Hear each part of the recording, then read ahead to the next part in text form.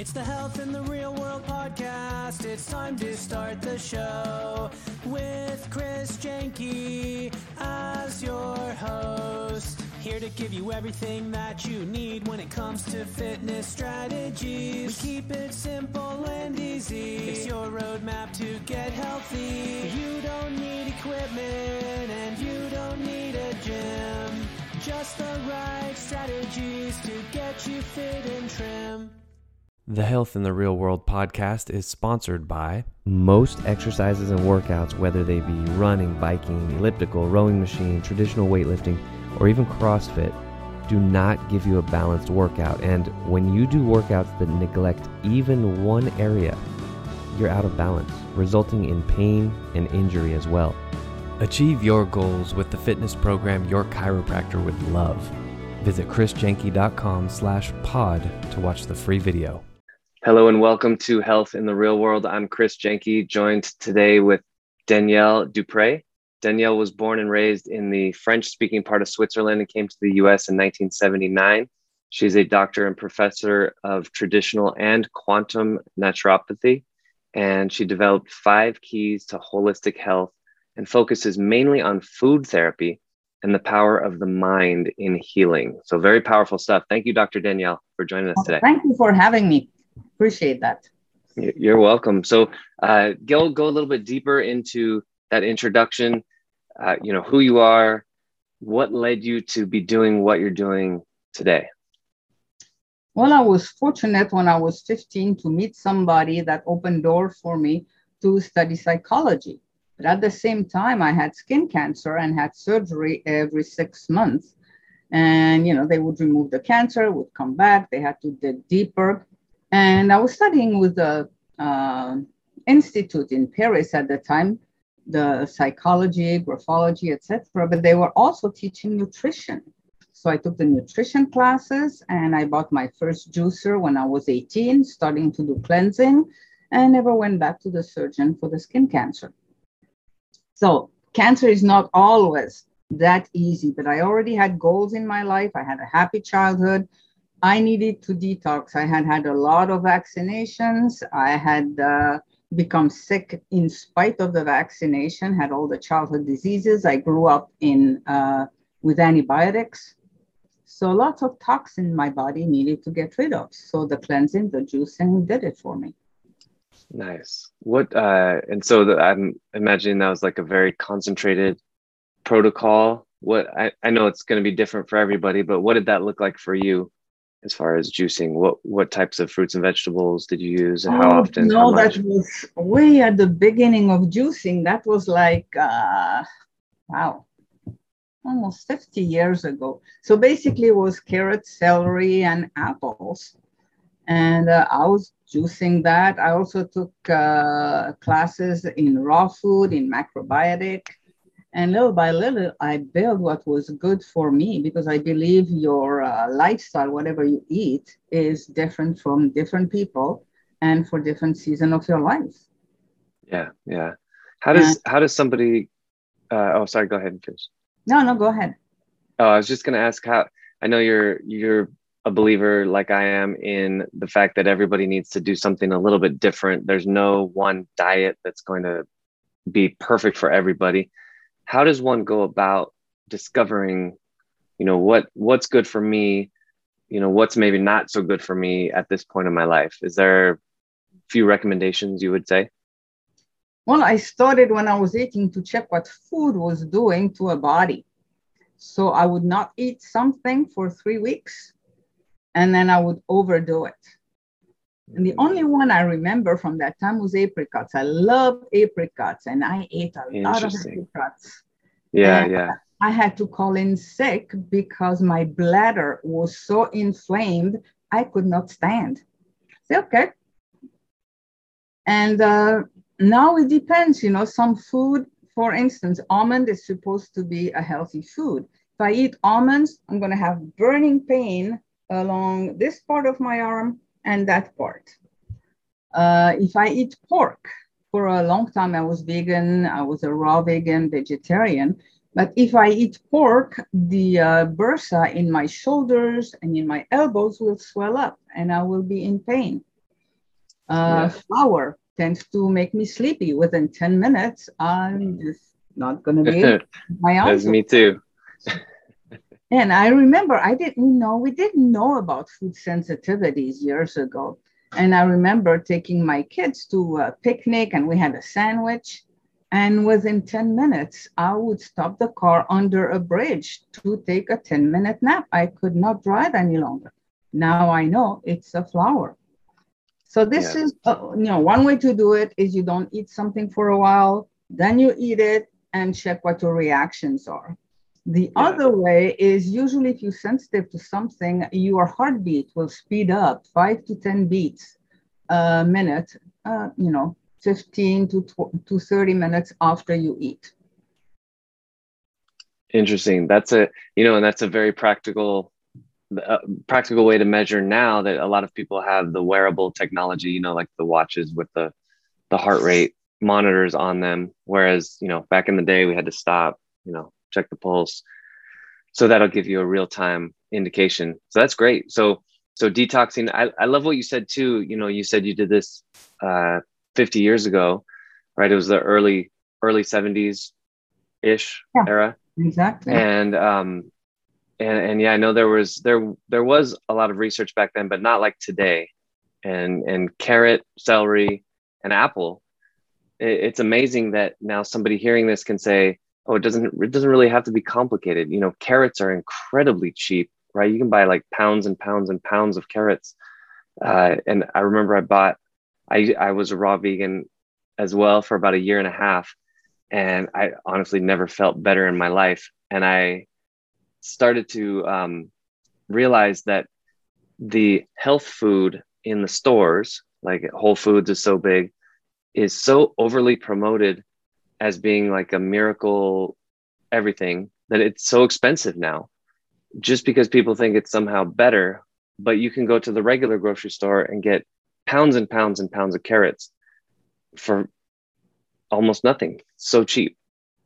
Yeah, and depending which juicer you use, it removes the skin, which is where all the chemicals are. I still like to buy organic as much as I can. I go to farmer's market and started my own garden. I haven't bought any greens, any lettuce since January. I have my little hydroponics inside the house, and that's all I've been eating, my own organic greens. That's great. That's great. So you have a book, it's over your right shoulder on the Zoom background. Yep. You mentioned that you were telling people, probably like me, I've been doing this almost 20 years, and tell people kind of very similar advice. I run into them at a party and they ask, well, how do I get healthy? How do I get fit? And it's almost always not identical, but it's very similar advice. So you put that into the book. What kinds of principles are in your book? Well, first you have to be hydrated. So I talk about ways to hydrate. And it's kind of a unique book. I haven't seen anything, because if you don't have time to read, and a lot of people now don't like to read, you have diagrams or what is it? Like infographics. A short summary telling you what's healthy, better choice, and not so good choice. So you can just go through that. If you want to know why, then you can read the chapters. And it goes through everything. It goes through meat, it goes through fats, mushrooms, seaweeds, fruits, grains, etc. So it has a chapter on all. You can just go to the end of the chapter and see, okay, what's a good choice, what is not such a good choice. And at the end, we also talk about politics. Poly meaning many, and ticks. Well, you know what ticks are. So there is a lot of politics going on into our food, unfortunately. Yeah. I'm familiar with some of them. What are some of the big picture things that somebody who maybe is unfamiliar with food politics, what would you say, just big picture? How does politics affect our food? You remember in school for a while, I didn't grow up here, but there was 4 food groups. Then there was a pyramid. And those don't work. Right. And, a lot of times they tell you eat this, eat that, and GMO is going to solve the hunger problem around the world. So do your own research. So I talk a lot about that. And about the medical profession having a high rate of death. There is like 325,000 people that die related to the medical pharmaceutical industry. That's, about 1,000 people a day die because of mistakes, the wrong remedies, and it's easy. Okay, everybody is individual, but what you start is eat closest to nature. Mm-hmm. Yeah. You don't have to have deep fried. That's not in nature. So vegetables, whatever you can gather in a forest or grow in on a garden. Fish, what you can fish without all the chemicals in them, and meat, grass-fed animals that can roam freely. That's a good start. And then you specialize into, okay, I don't do well with this. I don't do well with that. And, right. I said, I went from doing my own things when I was a teenager. And then I went to I traveled through India and became a vegetarian because of the meat over there. And then vegan, then raw vegan. Then I went through very stressful time in my life. And a colleague of mine, a naturopath, told me that if I continue with a raw vegan, I was going to die. And I thought the guy was crazy. You have all the enzymes. Everybody's saying eat raw, it's good for you. But I did some research and it's true. Apparently my kidney meridian was so low that if I continued with cold food, I could actually die. So I started to cook food and add spices. Then I went to another workshop where the teacher there told me, well, you're type O blood, you need meat. You're not going to be totally healthy until you eat meat. So I haven't eaten meat in years. I don't want to do that. And one time I tried the meat and I didn't like it. But one time I was at a restaurant where a friend of mine had a blue steak, almost raw. Say, can I have a bite of that? And I had a bite and it was like, Popeye with the spinach. I got so much energy from that one bite. I started to eat, a fillet every week. And sometimes I have it more than, once a week, depending. But I'm changing too now. I'm not so much into the red meat. I'm more into fish and chicken right now. So listen to your body. Your body will tell you what you should eat. Your body will tell you. Yeah. It's funny that a lot of what you just said really resonates with me. Like I said, I was raw vegan for 18 months. And at that time, I was a personal trainer. And one of my clients was he's very seasoned in Qigong and kind of Eastern medicine type. And he said, your kidneys are extremely deficient. He said, you need to cook some food. You need to eat hot food. Yeah. And same thing with the blood type. I'm type O blood as well. I was 2 or 3 months into the raw vegan and I wasn't eating enough, not even close to enough. I lost a ton of weight and I didn't even have any weight to lose. I went over to my dad's for a dinner and he looked at me and he just said, what's wrong? What's going on? I couldn't handle it. And he made me a steak. And that steak, it didn't just taste good. It had nothing to do with flavor, but just like you, I felt like immediately something that I was missing had just been restored to me. And steak was it right there. And I think it depends on what direction we fall off the wagon, what's going to bring us back up, right? In that case, it was steak.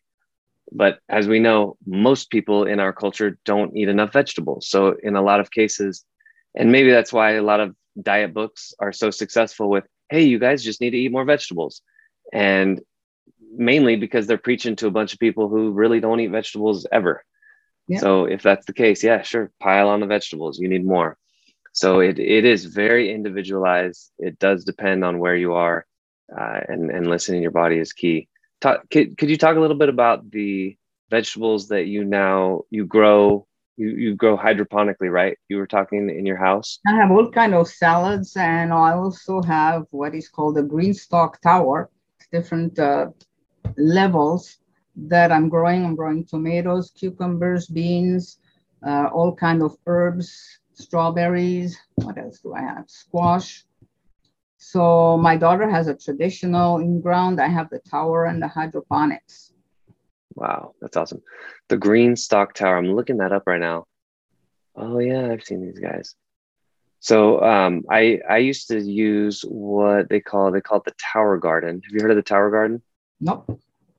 This thing it's pretty impressive. It has a reservoir of water at the bottom, and you treat it, you add minerals and things to it.